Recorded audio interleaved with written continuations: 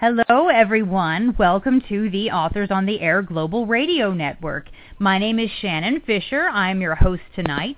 The name of my show is The Authentic Woman, Perspectives on the Female Experience in America. And boy, do we have some perspectives on the female experience in America to present tonight. It is amazing. Normally I have a guest that comes on and talks about a piece of artwork, whether it's a book or performance art or something visual, and we talk about the themes that impact that work, especially the themes that involve being a woman, normally on a very micro, a very personal level. And I do love to delve in and get those personal stories from my guests. But this evening, we're going on a much more macro level. We're going huge, big scale. This guest impacts millions and millions and millions of people every day and has been impacting people for almost a century. Also, quite unusual, my guest is not human. My guest is a document. And this document has probably had more twists and turns and plot ups and downs than any guest or any piece of work I could have on the show. I am very pleased to introduce to you my guest this evening, the Equal Rights Amendment. I thought that it would be great to take a little deviation from the norm to really give a history of the Equal Rights Amendment. It has been in the news for almost 100 years, and it has gone through so many ups and downs and almost ratifications and passing through Congress. And oddly, most people in the United States genuinely believe that the Equal Rights Amendment has already been passed. If you stop people on the street, I think the statistic is something like 75% of Americans already believe that it has been passed because it was passed in Congress in 1972. What they don't know is that it was not ratified by the necessary two-thirds of the states in order to make it an amendment to our Constitution. So there's so much history behind this document, and there's so much of a story about the people involved and really what has kind of brought us together and pulled us apart. Statistics show that 90% of Americans support the ratification of the Equal Rights Amendment. There still is a small opposition. The opposition has continually and steadily shrunk over the years and over the decades and over almost a century, but there still is a small opposition. So if you are one of the few people out there who is against the ratification of the Equal Rights Amendment, I hope that you'll still listen tonight, because this is meant to give an educational perspective about the history and the ideas and themes behind it. And so it's not meant to be a propaganda piece or to persuade anyone.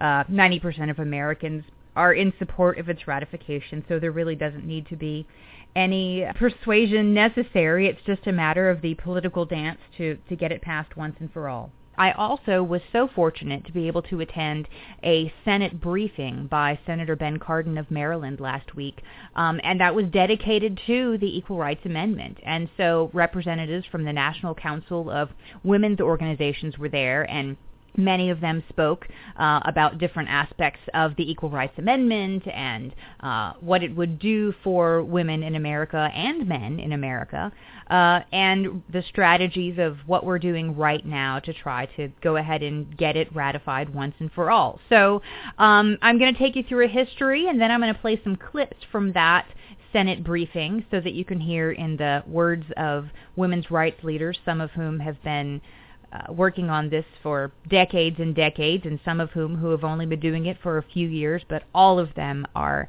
experts in this field and really share some great insight on the document that is my guest tonight. So welcome to the Equal Rights Amendment, and let's dive into its history. The Equal Rights Amendment was written by Alice Paul. Now, Alice Paul should be a familiar name to anyone who knows the history of women's rights.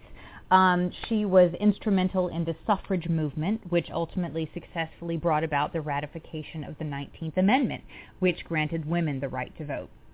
After organizing the woman suffrage procession of 8,000 men and women, they picketed the White House for 6 months, and between June and November of 1917, 168 suffragists were jailed, suffering horrible conditions.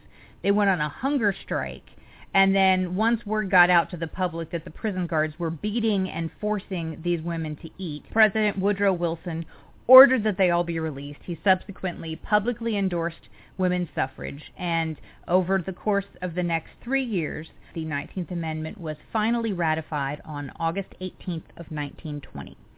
Now, 2 days before that, Alice Paul is famously quoted as having said, "I never doubted that equal rights was the right direction. Most reforms, most problems are complicated, but to me there is nothing complicated about ordinary equality." I think that that is the truest statement that one could possibly make, and it really is kind of baffling why there is any opposition to the Equal Rights Amendment. But there is opposition, and I'll tell you what that opposition is. Labor laws. Reformers who had worked to protect women in labor laws, they were afraid that the ERA was going to wipe that out. Social conservatives considered equal rights a threat to the existing power structure that's relatively patriarchal. Fundamentalist religious groups opposed the ERA, and also right-wing groups such as the Eagle Forum Stop ERA claimed that the ERA would deny women's right to be supported by her husband, that privacy rights would be overturned, that women would be sent to combat. Well, women have already been sent to combat.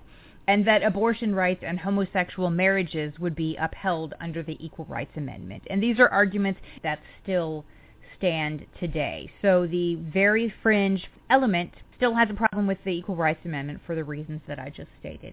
Other than that, 90% of Americans support the ratification of the Equal Rights Amendment, and all of the concerns that the opponents are voicing and would definitely have to be dealt with in the courts. And so right now, conversely, women have to fight like crazy in the courts to find anything close to equal rights because it's not provided for us in the Constitution.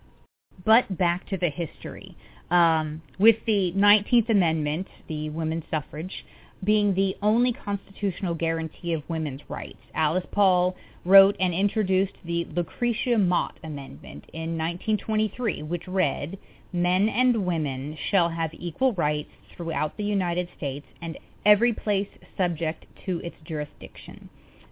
She rewrote the ERA in 1943 to what is now called the Alice Paul Amendment. That reads, "Equality of rights under the law shall not be denied or abridged by the United States or by any state on account of sex." So the years are passing on. She has initially proposed this amendment in 1923. It has been introduced in every Congress every single year from 1923 to 1943, rewritten in 1943, continues to be introduced every single year thereafter. And then in the 1960s, the civil rights battles of the time that were involving race really provided an impetus for the second wave of females actively demanding their equal rights. And so organized labor and mainstream groups finally joined the cause, and women organized, and the Equal Rights Amendment finally passed the U.S. Senate and then the House of Representatives on March 22, 1972, as the proposed 27th Amendment to the Constitution. The only problem being that Congress placed a 7-year deadline on the ratification process. So the Equal Rights Amendment got 22 of the necessary 38 state ratifications in the first year. 2/3 of the states have to ratify any amendment to the Constitution before it can then go back and actually become an amendment. So 38 is the magic number there for 2/3, and that is the goal for which they were shooting. So they got 22 ratifications in states immediately, and then the pace began to slow. Opposition began to organize, the opposition that we just discussed, and only 8 ratifications happened in 1973, 3 in 1974, 1 in 75, nothing in 1976. And then in 1977, Indiana became the 35th and so far the last state to ratify the ERA. And sadly, that year was also the year that Alice Paul died. So time passes, and unfortunately, the 1979 deadline is rapidly approaching. There is no sign of further ratification from the 3 necessary states. So in 1978, the National Organization for Women coordinated a march of 100,000 supporters in Washington, D.C., and that was absolutely unprecedented at that time. Ellie Sneal will tell you a little bit more about this later in the program. But bowing down to public pressure, Congress agreed, and they granted an extension until June 30th of 1982. Unfortunately, June 30th of 1982 came and went. There were no further ratifications by the states, and the Equal Rights Amendment was dead. So on July 14th, 1982, just 2 weeks after the deadline had passed, the ERA was reintroduced in Congress, and it has been before every single session of Congress since that time. The new legislation is essentially using the same strategy, except that the resolution does not include a deadline. The current legislation that is before Congress is by Senator Robert Menendez and Representative Carolyn Maloney. And they have new bills that impose no deadline. And this is essentially starting over. They have to pass 2/3 in each house of Congress and then go off to the states and be ratified by the 38 states. But since the deadline has passed, if you assume that that is something that's going to stand, the only thing that can be done is to start over. And so that's why every single Congress, someone in both houses proposes this legislation. But there is one new strategy that a lot of people think could possibly be the ticket to the final ratification of the ERA. It's called the three-state strategy. And it was developed through the ERA Summit, which was organized in Washington in 1991. The three-state strategy arose from the Madison Amendment. The Madison Amendment concerned changes in congressional pay. Now, it was passed by Congress in 1789, but it was not finally ratified until 1992. There was a 203-year ratification period. And the fact that the Madison Amendment took 203 years to get ratified by the states has led many to believe that Congress has the power to maintain the legal viability of the existing 35 state ratifications, and that if we get 3 more states to pass it, the deadline can be removed and the ERA will become an amendment to the Constitution. It will be the Equal Rights Amendment. And this is the theme behind the resolution that has currently been proposed by Senator Ben Cardin. S.J. Res. 15 would remove the ratification deadline, and thus paving the path for legal ratification of the ERA. And that is where things stand right now. In this short period of time, I left out a lot of the intricate details of the story, but that is the overall view of the Equal Rights Amendment from its inception to modern day. And right now there are many, many organizations and individuals working so hard, both for the original strategy and for the three-state strategy. And we're going to talk about that a little bit later on in the show, and you're going to hear from the voices of some of those women's rights leaders exactly what they're doing and exactly how much this means to them. For the sake of full disclosure, I am on the board of directors of UniteWomen.org. We are on the steering committee of the ERA task force, and I spoke with Karen Teagarden, the president of UniteWomen.org, and she wanted me to make sure to say that the organization fully supports the ratification of the Equal Rights Amendment. And we also support the ratification of the Convention on the Elimination of All Forms of Discrimination Against Women, more commonly known as CEDAW. The United States is the only developed nation in the world that has not ratified it. Countries who ratify CEDAW are required to enshrine gender equality into their domestic legislation and repeal all discriminatory provisions in their laws and enact new provisions to guard against discrimination against women. So that is the history of the ERA, and that takes us to present day. Last week I was very fortunate to be invited to a Senate briefing that was hosted by Senator Ben Cardin of Maryland, and it was all about the ERA. He had a panel of guests scholars and experts, members of the National Council of Women's Organizations, the two co-chairs of the NCWO ERA task force were there, and all of them were extremely passionate and extremely interesting. The presentation, the panel discussion was amazing, and so I'm excited to be able to share clips from that with you tonight. Senator Cardin has recently introduced SJ Res 15, which means Senate Joint Resolution 15, and this resolution would remove the deadline for the ratification of the Equal Rights Amendment.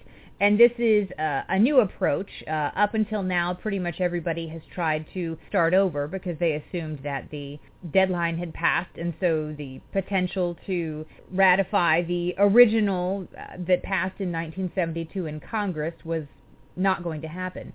But through some interesting legal loopholes that we discussed earlier, it looks like we can possibly extend that deadline and go ahead and ratify the Equal Rights Amendment that was passed in 1972. So if we can get the two-thirds of the states to go ahead and 3 more states to ratify it in their state, and Senator Cardin's SJ Resolution 15 passes, then we're in good shape. So I would like to introduce to you Senator Cardin as he spoke to the group at the Senate briefing last week.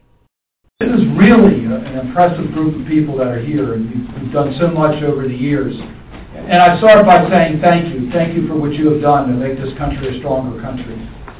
I have 2 granddaughters. This issue is important to this country. It's important to every family in this country. And we've made a lot of progress because of the people in this room and others who have fought for justice in this country. We have made progress in gender representation in the United States Congress. Still not at where we need to be, but we've made progress. We've made progress in the workplace. We've made progress in all areas, but we're not there. We are still on that path. The inequities in the workplace and the paycheck is still prevalent here in the United States. We're still working on that. We're not there yet. And if you ever had concerns about whether things are going always in the right direction, listen to the Supreme Court debate this past week on the Hobby case and know that there is still serious issues of whether we will be on a continuous road towards progress or whether we're going to see some losses along the way. And there's so many other areas that we could talk about that we haven't gotten there yet. So I come here to say that we're still on that path for justice in America, for what is right, and for the economic future of our country. And thank you for your persistence. You all live very busy lives. You do a lot of things that are extremely important in your own personal life, your family life. But then you find time to be here, to speak out for social justice and human rights. So you really are the heroes, and I want to start a little bit with that and thanking you very much for your efforts. We're here today because we do believe that we can get the support to pass the Equal Rights Amendment. We can get it done. We can get it done. 35 states have ratified the Equal Rights Amendment. We only need 3 more states. And before I came up here, I was talking to a person who's working in Virginia, and she believes that we have a good chance to get other states to ratify if Congress takes the steps to say that the ratification process is still open. This is not a radical departure. I think most of you know the 27th Amendment that dealt with pay for members of Congress took 203 years to get that ratified. We're kind of young compared to that particular constitutional amendment. This is an amendment that all of us remember. I remember voting for the ratification in the Maryland legislature. I was proud of that vote. Maryland's one of those states that has ratified the Equal Rights Amendment. And guess what? We're still there. So it is well past time for the Constitution of the United States to provide for equal rights. And that's what we're talking about. Justice Scalia, who I rarely quote, has said there's nothing in the Constitution that requires discrimination against women, but there's nothing in the Constitution that prevents discrimination against women. Therefore, we don't have the protection that we should in our laws to speak to one of the basic values of this nation. I'm very proud of how we stand up to human rights violations around the world. And we do. How we stand up against abuses. But the first order is to take care of business here at home. And the ratification of the Equal Rights Amendment is exactly what we need to do. My name is Bettina Hager, and I'm the co-chair of the Equal Rights Amendment Task Force of the National Council of Women's Organizations.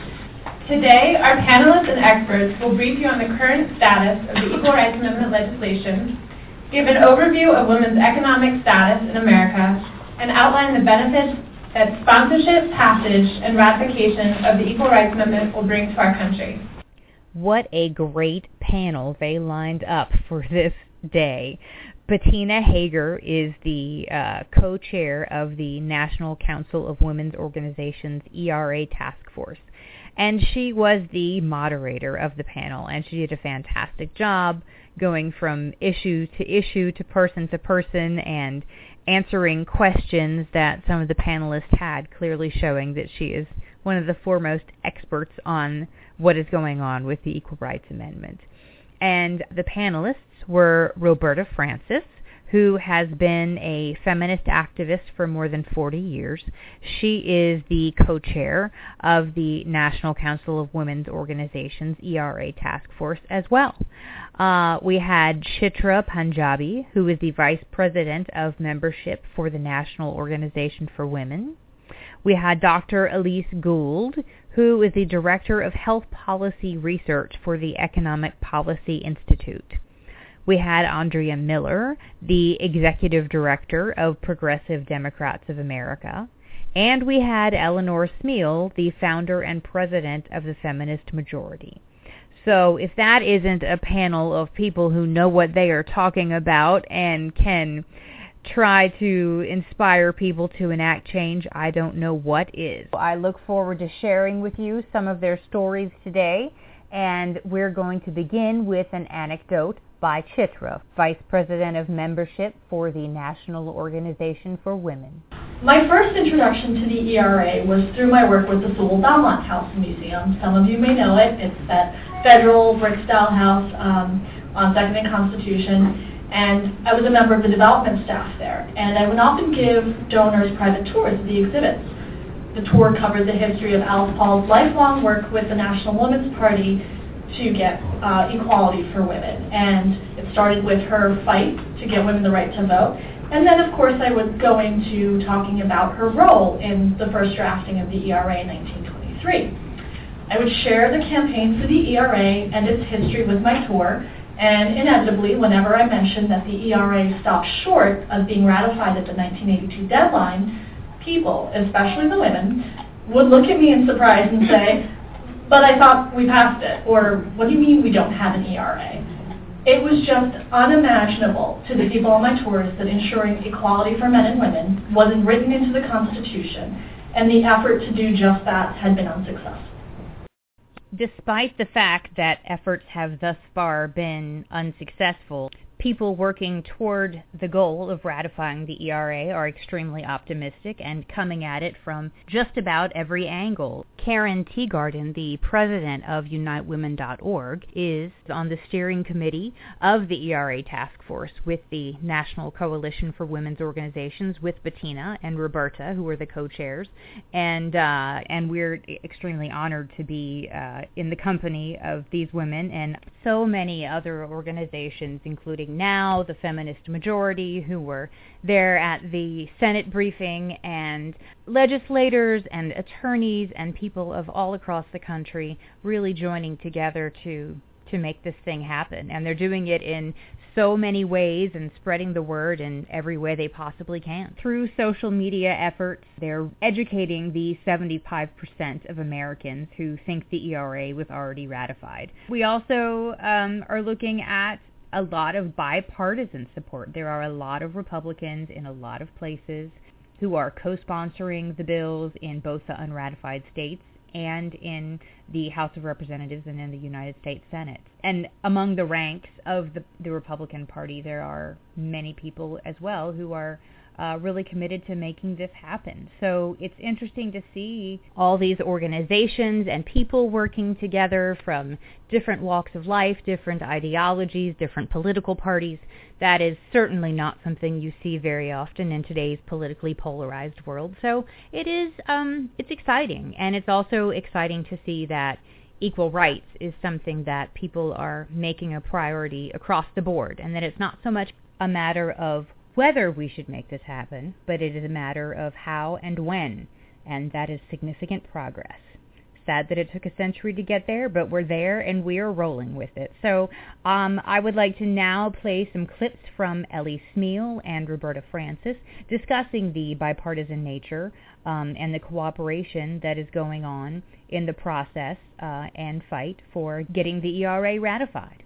You know, we have several House co-sponsors that are Republican, but also we've had Republican support, and obviously at this stage not as much, but we have had Republican support, and we do have Republican support in the various states.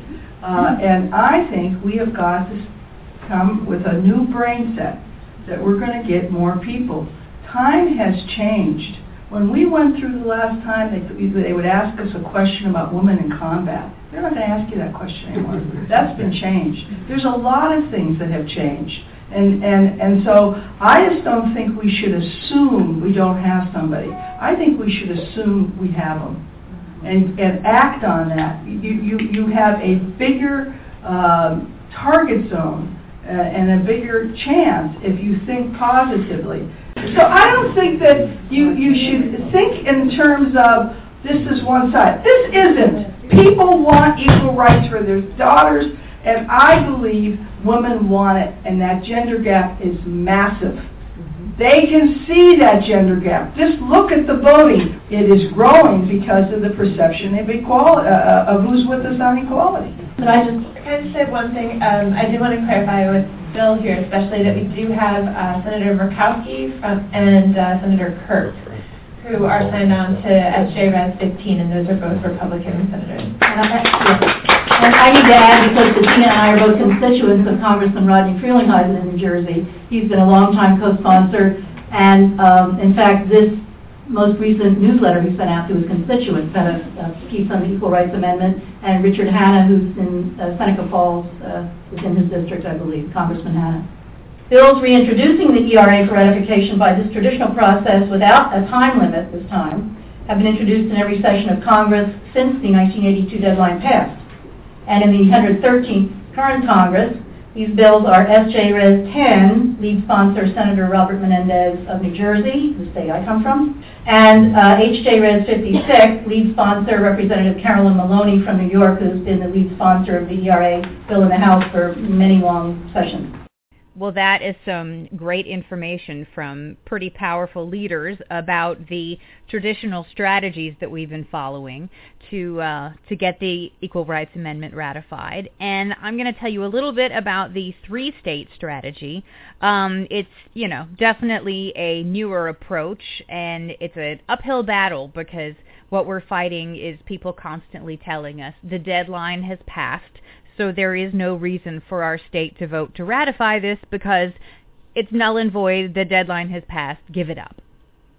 But no one's giving up. So one of the states at the forefront of the three-state strategy is Virginia. It seems that Virginia is always at the forefront of things that are happening in women's rights, especially recently in the last few years. There's been a lot in the news about the action in Virginia and reaction from activists and voters to some legislation that was going through the General Assembly that doesn't have anything to do with the Equal Rights Amendment. But Virginia women are mobilized, and they are absolutely inspired. And so I'm going to share with you now a quick clip from Candace Graham, who is with Women Matter, Use Your Power. She was there in the audience with me at the Senate briefing the other day, and she's going to talk a little bit about what she says to legislators when she's discussing the bipartisan support that the Equal Rights Amendment truly has in Virginia and all around the country. My name is Candace Graham. I'm with Women Matter, Use Your Power. And when we brought the bill to the legislature in Virginia, one of our talking points when we were trying to get co-sponsors was that this was a nonpartisan bill and we wanted bipartisan support. And if this was something we could all come together on, because when you give women more opportunities in the marketplace and you pay them equally for equal work, then we're helping lift women off of public assistance. And that's something we all want to see happen. And those are ideas that people lobbying for the Equal Rights Amendment in the 15 unratified states are really trying to carry through and try to get across that bipartisan nature of this issue. While we're talking about the unratified states, let me list for you the 15 states that have yet to not ratify the Equal Rights Amendment: Alabama, Arizona, Arkansas, Florida, Georgia, Illinois, Louisiana, Mississippi, Missouri, Nevada, North Carolina, Oklahoma, South Carolina, Utah, and Virginia. Not surprisingly, most of these are southern states. Andrea Miller with PDA, she's trying to do her best to help this movement in whatever way that she can, both on a national and a local level, and she's trying to give a hand where possible to help push that along. So Andrea is going to tell you what's going on in several of the states and tell you some very interesting stories about what happened in this year's General Assembly in Virginia. When we were presenting before the Virginia State Senate, there were 5 Republicans that were on the Rules Committee. And so we were sure that the one woman senator was going to be with us because she came over and said, hey, I'm going to support you. What was really shocking was 100% of the Rules Committee voted us unanimously out of the Rules Committee. So we got all 5 Republicans.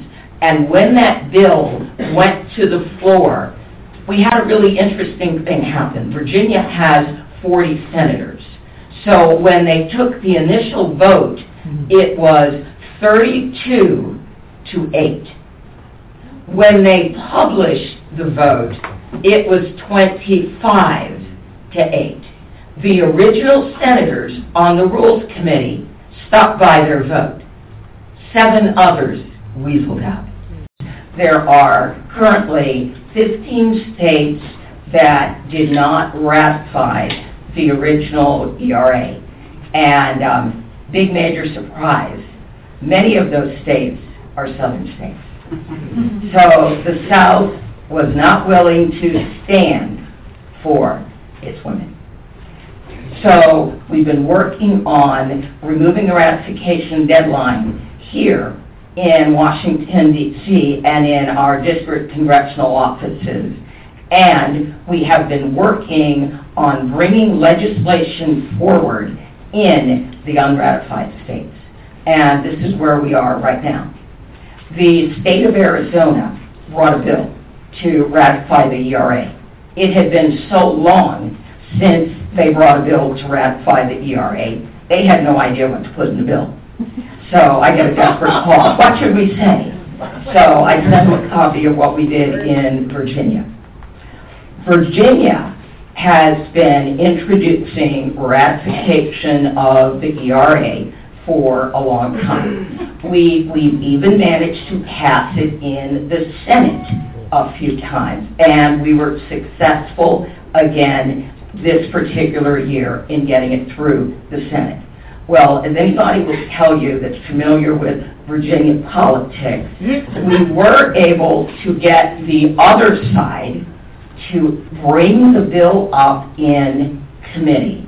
Florida has been presenting an ERA bill for forever.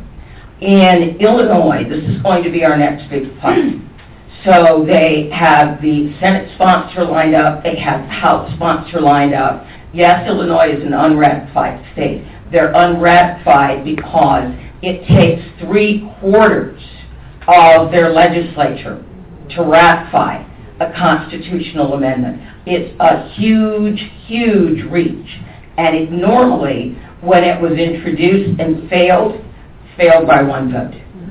So we are going to need everybody to stand up with Illinois and push this over the line. Missouri is also bringing a bill. So Missouri has a bill. They haven't had a bill for a while, but they've got a bill now, and Illinois is going to help Missouri. So the other states, Nevada, Louisiana, and North Carolina, based on the way their legislatures work, were not able to present a bill this year, but they will be presenting legislation next year. And Virginia presents a bill every year. So we will be back. We may have been disappointed, but we will not be discouraged, and we will not be denied. There were women's rights leaders there from all across the country, and from the audience during the question period, Leanne DiLorenzo from VoteERA.org wanted to make a comment about the fact that this is something that isn't going to simply help women, it's also going to significantly help families. One of the things that we will be doing is we will be saying, in fact, the Equal Rights Amendment is not just for women's equality. It is really for fairness for the whole family. Because again, if there are such disparities in pay and benefits, it's not just the women that are suffering alone, it is the children, the family, and in a broader sense. So that is something we will be addressing in our campaign. And then Andrea Miller from PDA commented, Every family, every man, every woman, what they really are looking for is a reliable path to economic security. And economic security is a theme you hear over and over and over when talking about equality throughout the entire civil rights movement, whether it's race or sex. It is really difficult to find an even start. And we had a really, really interesting panelist, and it was Dr. Elise Gould, who is the Director of Research at the Economic Policy Institute. And she talked about economic security and the disproportionate amount of it that women have. And she shared with us some statistics about salaries and standard of living and access to education, things that really make women economically vulnerable. So this is a very interesting clip from Dr. Elise Gould. That women are concentrated in low-wage sectors. According to a recent White House report, women are also still concentrated in low-wage sectors such as healthcare support and personal care, and underrepresented in occupations with high average wages such as STEM occupations. Furthermore, the National Women's Law Center finds that women are 3/4 of workers in the 10 largest occupations that typically pay low wages. So we're talking about the 10 largest low-wage jobs, those sectors. And over 1/3 of low-wage workers are women of color. It's interesting to note that these jobs have dominated women's job growth in the recovery. 35% of the total net increase in women's employment over the past 4 years was in these low-wage occupations, nearly twice as large as men's. And even in these low-wage occupations, women working full-time make 10% less than men. Recent female college grads are making $9 an hour, as opposed to men, which are making about $22.67 an hour. So you see a pretty large gap there. Among those with advanced degrees, the gender wage gap grows throughout women's lifetime. And it finds that men and women with professional degrees have similar earnings in their 20s, and then the earnings gap widens over time. So by their late 30s and 40s, men earn more than 50% more than women. They also find in that same report that among all people who work full-time year-round, women make 70 cents for every dollar men make. A lifetime of earnings inequality means that women are more economically vulnerable in retirement. In a report that I did with some colleagues at EPI, we define economic vulnerability as having income that is less than 2 times the supplemental poverty threshold. In fact, women are more likely to be economically vulnerable than men among both the young elderly and the older elderly. Women ages 65 to 79 are 9 percentage points more likely to be economically vulnerable than men, and women 80 and older are 13 percentage points more likely to be economically vulnerable than men. And I think what we heard earlier was talk of the ACA, what happened in the Affordable Care Act with eliminating price discrimination. and the insurance companies eventually signed on because they realized they were going to have a lot of comers to purchase insurance. So they said, okay, fine, we won't discriminate. I think that that's a classic example of a direction that we can go, is to eliminate that kind of discrimination in insurance markets across the board. I think that when people argue against wages, higher wages for women, and we're also talking about really lifting at the bottom and making sure that people are paid not only for comparable work, but paid decently, right? You heard, sorry, I have to say your name, talk about, the importance of really lifting people out of poverty, right? And if anyone wants to go after anyone else's pocketbook, right, you may have some problems, but I think that what we've seen in this country just generally is a growing gap between the haves and the have-nots, right? So this is not just a gender story. This is a story about the top really reaping the rewards of economic growth over the last 3 decades. And that is not the way the economy has always run in this country. We saw many decades, in fact, where we had far more equal growth and far more growth across the whole income distribution, across the whole wage distribution. So we have room to go back to a world where that can occur. And sure, those who have the power are going to resist that, and that will happen no matter what fight we're leading here. Well, that was some great insight on the economic inequality of women in the United States. And we've got some more comments here from Ellie Smeal of the Feminist Majority about female economic inequality. Interstate commerce covers a lot, and most of the major employers of our country are interstate actors. So you're starting to come under federal law. But most importantly, you are setting, by passing a constitutional amendment, a national standard. Right now, for example, who is the biggest employer in the United States? Federal government. The federal government. So you would be requiring at least pay equity and equal pay in the largest employer. But more importantly, when you consider it as the largest buyer in the country, the biggest contractor in the country, it would be easy for them to set a requirement that they require the people they contract with to give equal pay. That would cover millions of more workers. So it would establish a standard that would indeed enhance our ability to fight for equal pay. But equal pay is not just what you're being paid that minute. It's your potential to be paid, and it could give us equal status in education. And here is Chitra Pandabi from the National Organization for Women talking about other benefits that the Equal Rights Amendment would bring to women and men in the United States. So the question is, what do women gain with an ERA? The answer is, quite frankly, a lot. To begin with, it would be an explicit guarantee that all rights protected by the Constitution would be held equally for all citizens without regard to sex. One might argue that the 14th Amendment's Equal Protection Clause does just that. However, the 14th Amendment has only been applied to sex discrimination since 1971, and legal scholars, including Justice Scalia, have said that in their reading of the Constitution, the document does not explicitly prohibit sex discrimination. The idea that equality for women under the law is open to interpretation is simply not good enough. With an ERA, we guarantee a clearer and stricter judicial standard when it comes to cases regarding sex discrimination. In fact, the passage of the ERA would greatly enhance sex discrimination law, which would provide equality for women and men. It's important to remember that the ERA's passage would have a real and direct impact on women's lives. This is especially true when we're talking about pay equity. Health insurance is another area in which an ERA would have a real-world impact.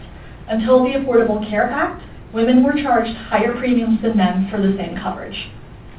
The ACA now prohibits gender ratings, so women are no longer being charged more for the same coverage. However, if the ACA were repealed, without the guarantee of equality for the sexes under the ERA, the differences in premiums could be reinstated. When women are already earning less in comparison to their male peers, this puts an undue economic burden on women. It means that sometimes the decision to forego health insurance altogether must be made. And again, for women of color, that decision can be devastating. As a group, they are more likely to have difficulty accessing health care to begin with, and being uninsured makes that access harder. Passing laws to remedy these issues is certainly one way to approach it. But writing the ERA into the Constitution would truly guarantee what Alice Paul initially set out to achieve in 1923 when she first drafted it: equal justice under law for all citizens. Wasn't that an excellent overview of the benefits that the Equal Rights Amendment would provide our country? And our next clip is of Bettina Hager of the National Council for Women's Organizations, the co-chair of the ERA task force and the moderator of the panel, introducing Ellie Smeal and talking a little bit about the work that Ellie has done for the ratification of the Equal Rights Amendment, and then we will listen to Ellie talk in her own words about the experiences that she's had.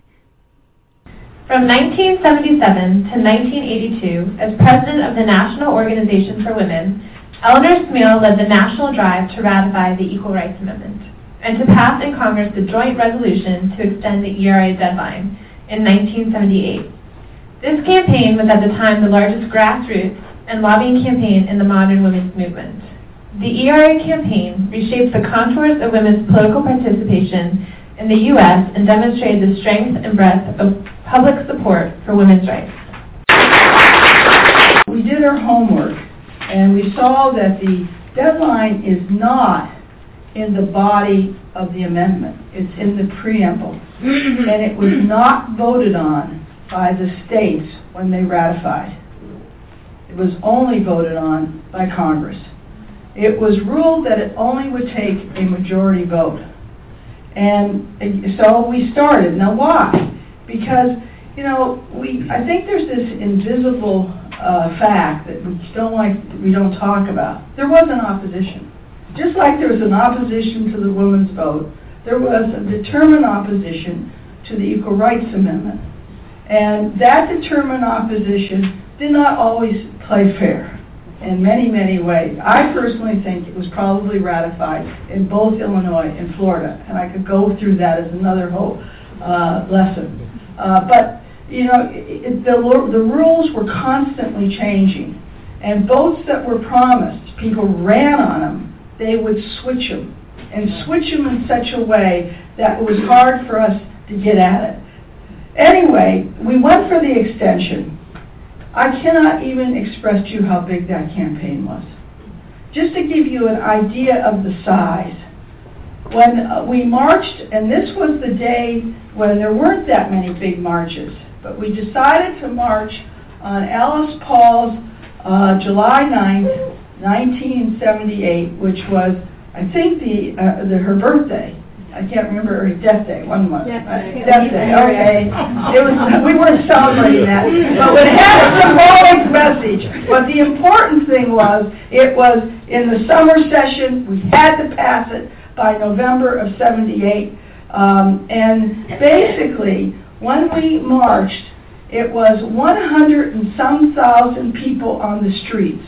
Something like 125,000, which was really big then. I know that the last march that I helped, I was on the steering committee for, we got 1,100,000 in 2004 for reproductive rights, but that was how we learned how to do marches. This was the first march we had done since the suffrage of any major size. We went to Macy's, we went to the unions, we went to the peace movement. We didn't know how to do a march. So we figured out a recipe, and it kept getting bigger.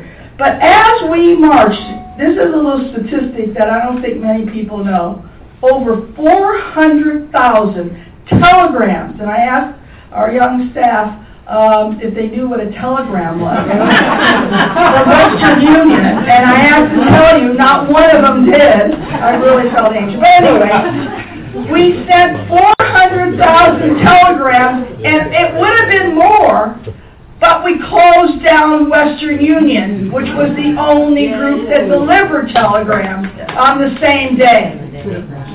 So it was a big campaign, and that was just the beginning of it. We went door to door. We went to every House seat, every Senate seat, and we only got out of the key House committee by one vote. This was close. And it was close, in my opinion, and I don't know if I should say it, but I do think the financial interests, the business interests, the insurance interests, they were our major opponent. Let there be no mistake about it. When we lead with economic equality, there are those who profit from charging women more for the same policies.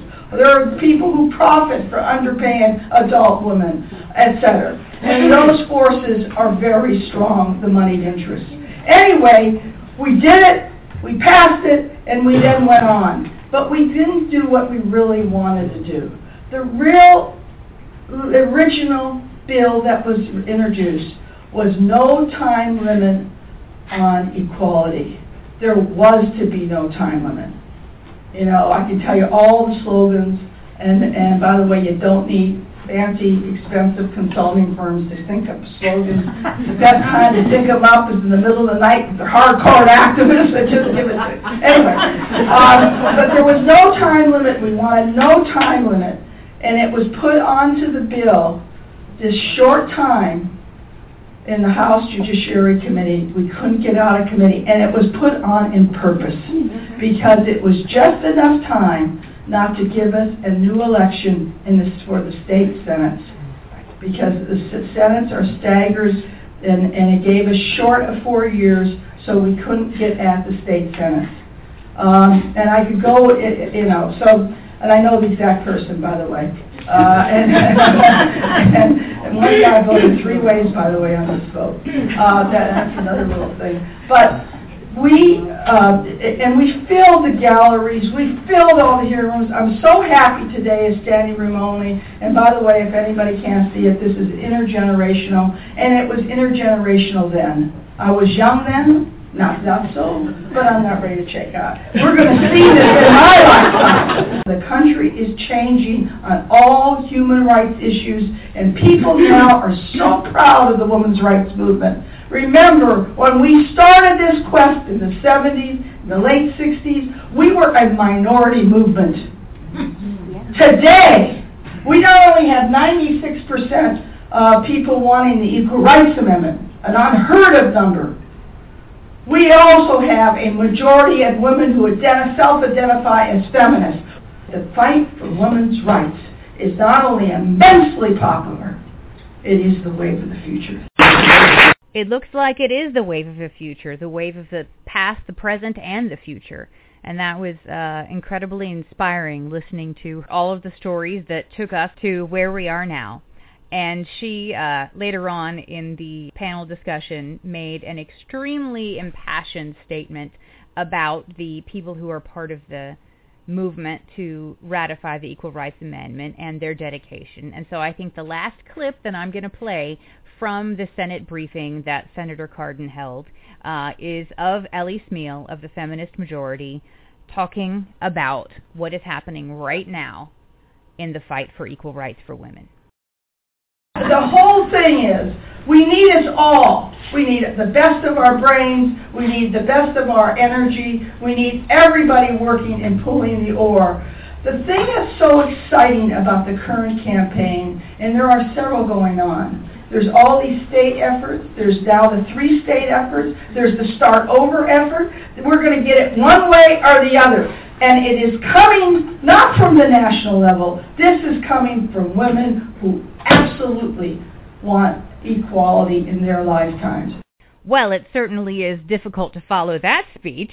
I love her passion, and I love the passion of all of the women's rights activists, well, human rights activists, civil rights activists, who are in support of the Equal Rights Amendment. It indeed is the wave of the future, and I think at this point we've got enough people all around the country that absolutely refuse to give up, that this time we're going to find a way to make it work. So I am so thankful that you all joined me this evening to listen to me tell the history and to listen to other women's rights leaders tell the history of where we went from Alice Paul writing this and giving it to Congress in 1923 to here we are in 2014 at a Senate briefing on how to get the Equal Rights Amendment ratified. I thank you all for being here. If you have any questions or comments, feel free to email me. My email address is shannonfishershow@gmail.com. And you can also, I think, navigate through the links on this podcast page to get to my website. My Facebook page for the show is Facebook/Shannon Fisher Show. This is a copyrighted broadcast from Authors on the Air Global Radio Network, produced by Pam Stack, and thanks so much to Senator Ben Cardin and the National Council for Women's Organizations for allowing us to audio tape the Senate briefing and share some of that with my listeners tonight. I have included a link to the YouTube broadcast of the entire Senate briefing that Senator Cardin held on the Authors on the Air website page for this episode. So feel free to go and find that link and click through, and it's 2 hours from beginning to end, and I have to say it was really riveting time, and it was even exciting to go back as I was making this broadcast and listen to the clips and figure out what to include and what not to include. It was really difficult to cut anything out. So if you have the time, I highly recommend going and watching the whole thing. Everything we do is a team effort, and I think if we look at more things in life that way, then we'll get a lot more accomplished. Have a lovely evening, and I look forward to talking to you next week. For the Authentic Woman, Perspectives on the Female Experience in America, this is Shannon Fisher. Good night.